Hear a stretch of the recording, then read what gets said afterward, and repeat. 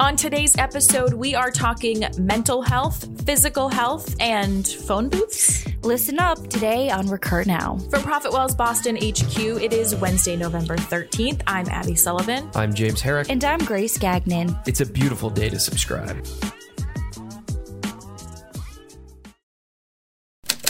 Up first, your daily subscription rundown. Today, I'm intrigued by health, first in the mental realm, with the latest episode of This Week in Startups, a podcast of, quote, the most interesting, outrageous, and illuminating stories from the world of entrepreneurship, during which host Jason Calacanis interviews Brian Chen, co-founder and CEO at Room. So what's up with Room? Well, Brian Chen is building phone booths for the modern office, sharing insights on maximizing open floor plans, partnering with the Calm app to reduce stress at work, and maintaining capital efficiency as a hardware startup.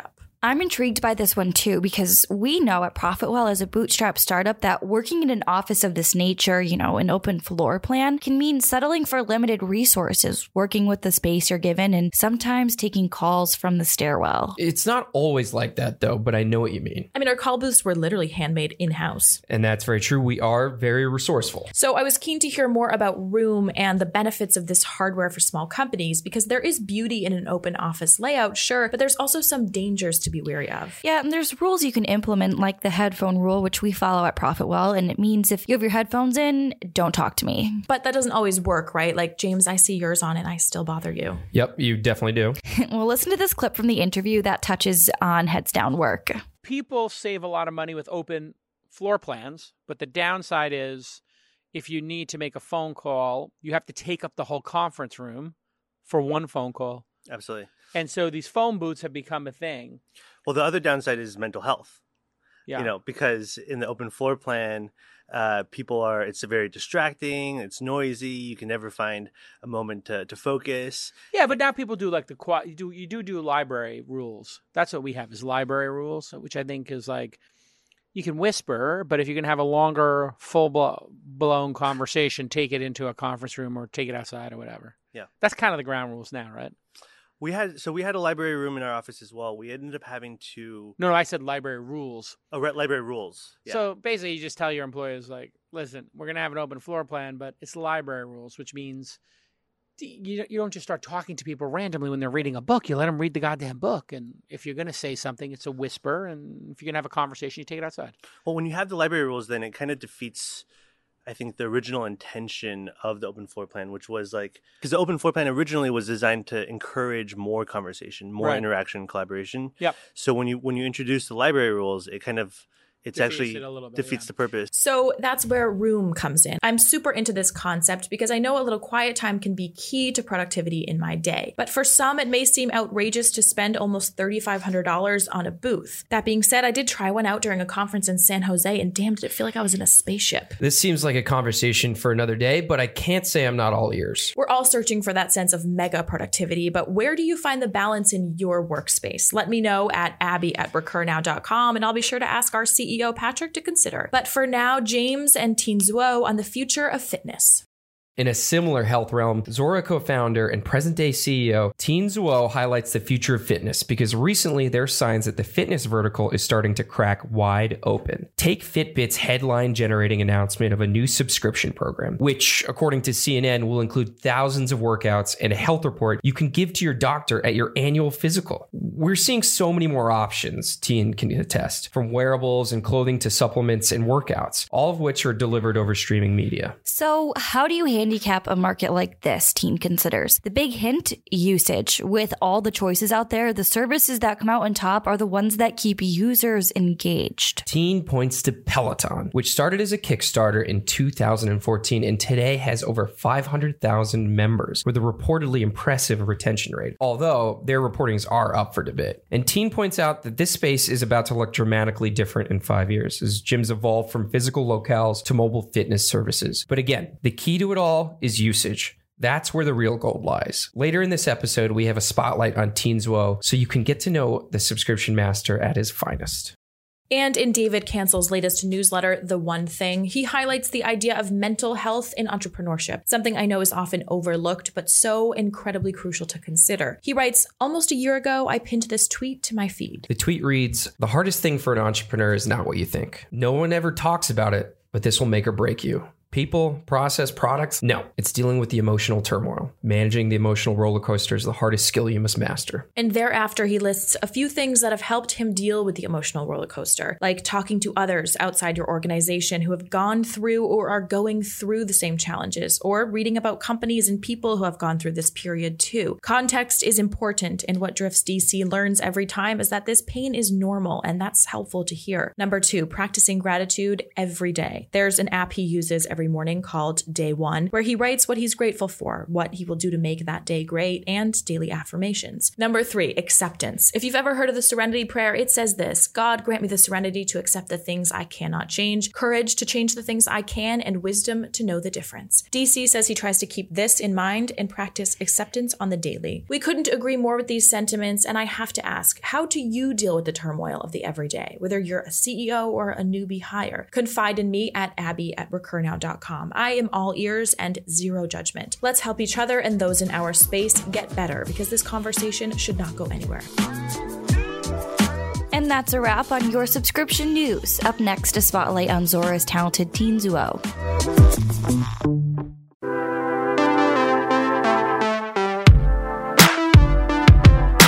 Today's subscription sapien is Teen Zuo, who, as the founder of Zuora, has given hundreds of other entrepreneurs the tools to manage their own subscription-based businesses.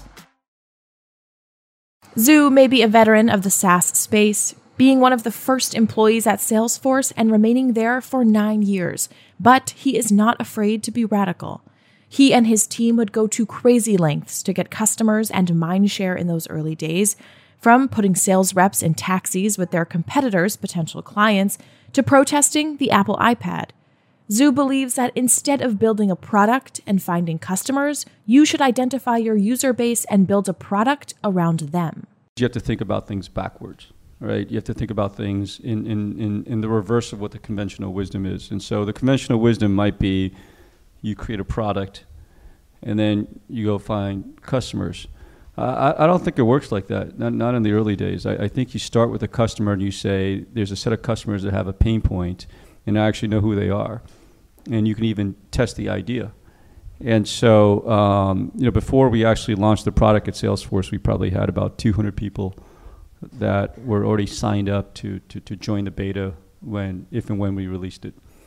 And at Zuora, we had a signed customer contract. I think it was for about $50,000 a year. And the contract was written to say, you obviously don't owe us any money until we deliver the product. But we had built a prototype yet, but we hadn't actually created the product. And so there's a certainty that you can go into the exercise with if you can start from the customer and understand what the demand is. As one of the earliest adopters of the subscription model, Zhu has a wealth of knowledge, so it's no surprise that he literally wrote the book on subscription. In his book titled Subscribed, he evaluates subscription past, present, and future. With all kinds of companies incorporating subscription into their business, the pricing model may seem like a no-brainer, but this was not always the case. Zhu was integral in showing the bigwigs on Wall Street the subscription way. There's a new business model that invalidates the existing incumbent Oracle, SAP, ERP systems. And so it gives us a chance to build something brand new. That being said, if it really is something new, then you have to spend a lot of time, right, evangelizing it, but explaining to the world why the new thing is the new thing. And it takes time. And I remember the first time we convinced folks about a subscription-based business model, we came up with the term subscription economy in 2008, and it didn't work, right? We actually said, this is not working. Let's not use this term anymore, right? So we stopped using it. We tried like business cloud. We tried all these other things. And then in 2009, I think maybe like Netflix started truly transforming the subscriptions. And so we dusted off the term subscription economy, tried it again. And this time it really stuck. And so you need to try things. Same thing with investors. In 2004, when Salesforce went public, we had a hard time getting investors to understand the business model. I mean, they looked at it and they're like, you're losing money, you're going to lose money forever, right? Why would I want to invest in you? I don't understand why Oracle and SAP can't just take you guys out. And so Salesforce was not a runaway success. in the initial years. It took like NetSuite, SuccessFactors, and a bunch of other SaaS companies to go public before people realized, okay, well, maybe this is going to be real. Just one of the ways subscription has flipped conventional business knowledge on its head is that it's all about the user. Understanding your users is crucial to building success, which is at the cornerstone of Zuora's strategy and trickles down to all the businesses they help and their users in turn. How do I develop a picture of a customer, right? How much have they purchased from me in the past? And what are they doing with my application, right? If you're a product company, start putting sensors in your product, start collecting that information, but tie all that information back to that customer record, back to that, what we call it a subscriber identity record. And then look at it. And then you have fundamentally 3 questions. Is your growth in the future going to come from acquiring more customers, right? And how are you going to do that, right? And you do that with services. I'm going to go down market. I'm going to go international market.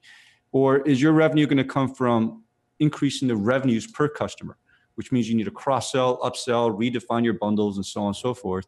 Or is your revenue going to come from reducing churn? We were talking to a gaming company, and they said, we sell a lot of games. And when we come up with a new game, we know we can sell 1 million copies of the game. And people will pay us $60 for that game. And then 2 years later, we'll come up with the next version, right? Before it was version 10, now it's version 11. And we know that only 50% of our customers that bought that game, the old version 2 years ago, will buy the new version, 50%. And so to a subscription company, that's 50% of your customers churning over 2 years. And then what the CEO said is, if you take that $60 and we take it over time, right? We take it over 2 years, but we're forced to keep the customer engaged, right? They're not playing the game for 2 weeks and they forget about it, right? We're going to keep them engaged. We're going to keep them coming back.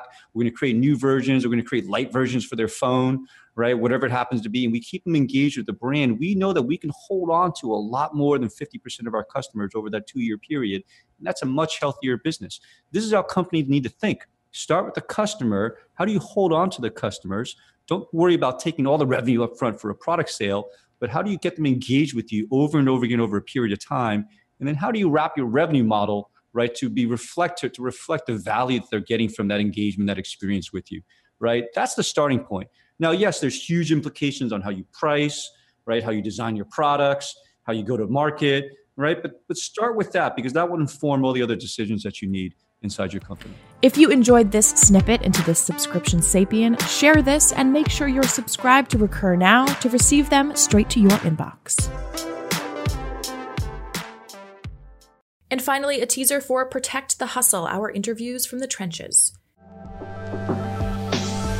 From ProfitWell Recur, it's Protect the Hustle, a show about those who are in the trenches actually doing the work.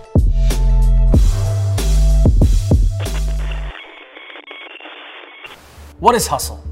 The word hustle dates back to the 1680s from the Dutch word husselen, which means to shake or to toss. The very core of the word is around shaking up and pushing forward, which is why plenty of the dictionary definitions have some derivation of movement or energy.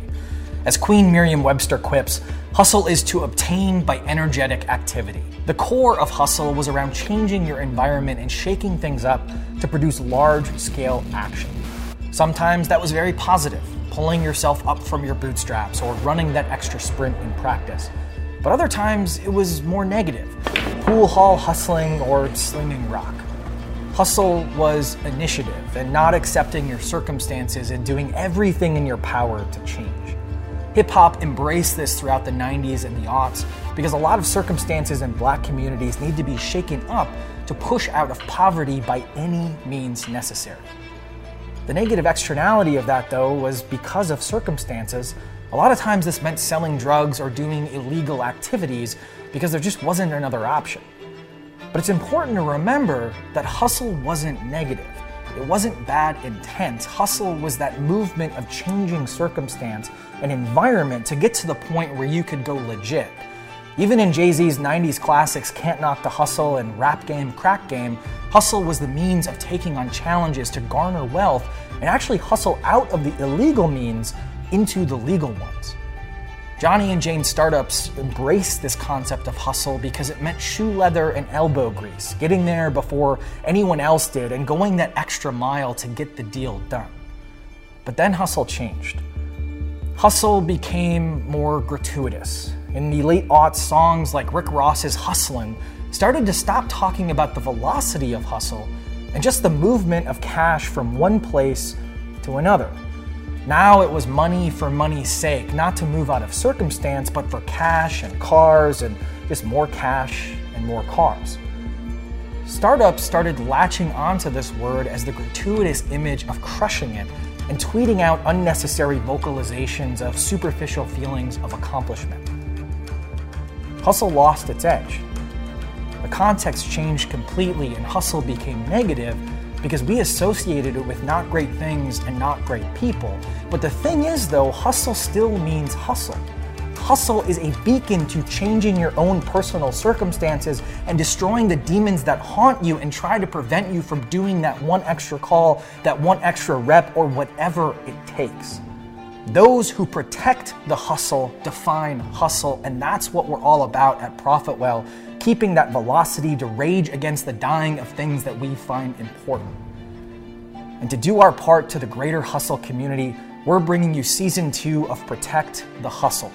Stories in the trenches from the people doing the actual work and protecting everything that hustle stands for. So sign up at protectthehustle.com and sit back, relax, and take notes. And that's it for your November 13th episode of Recur Now. If you're not on the list to receive daily episodes, head to recurnow.com for free intel every day.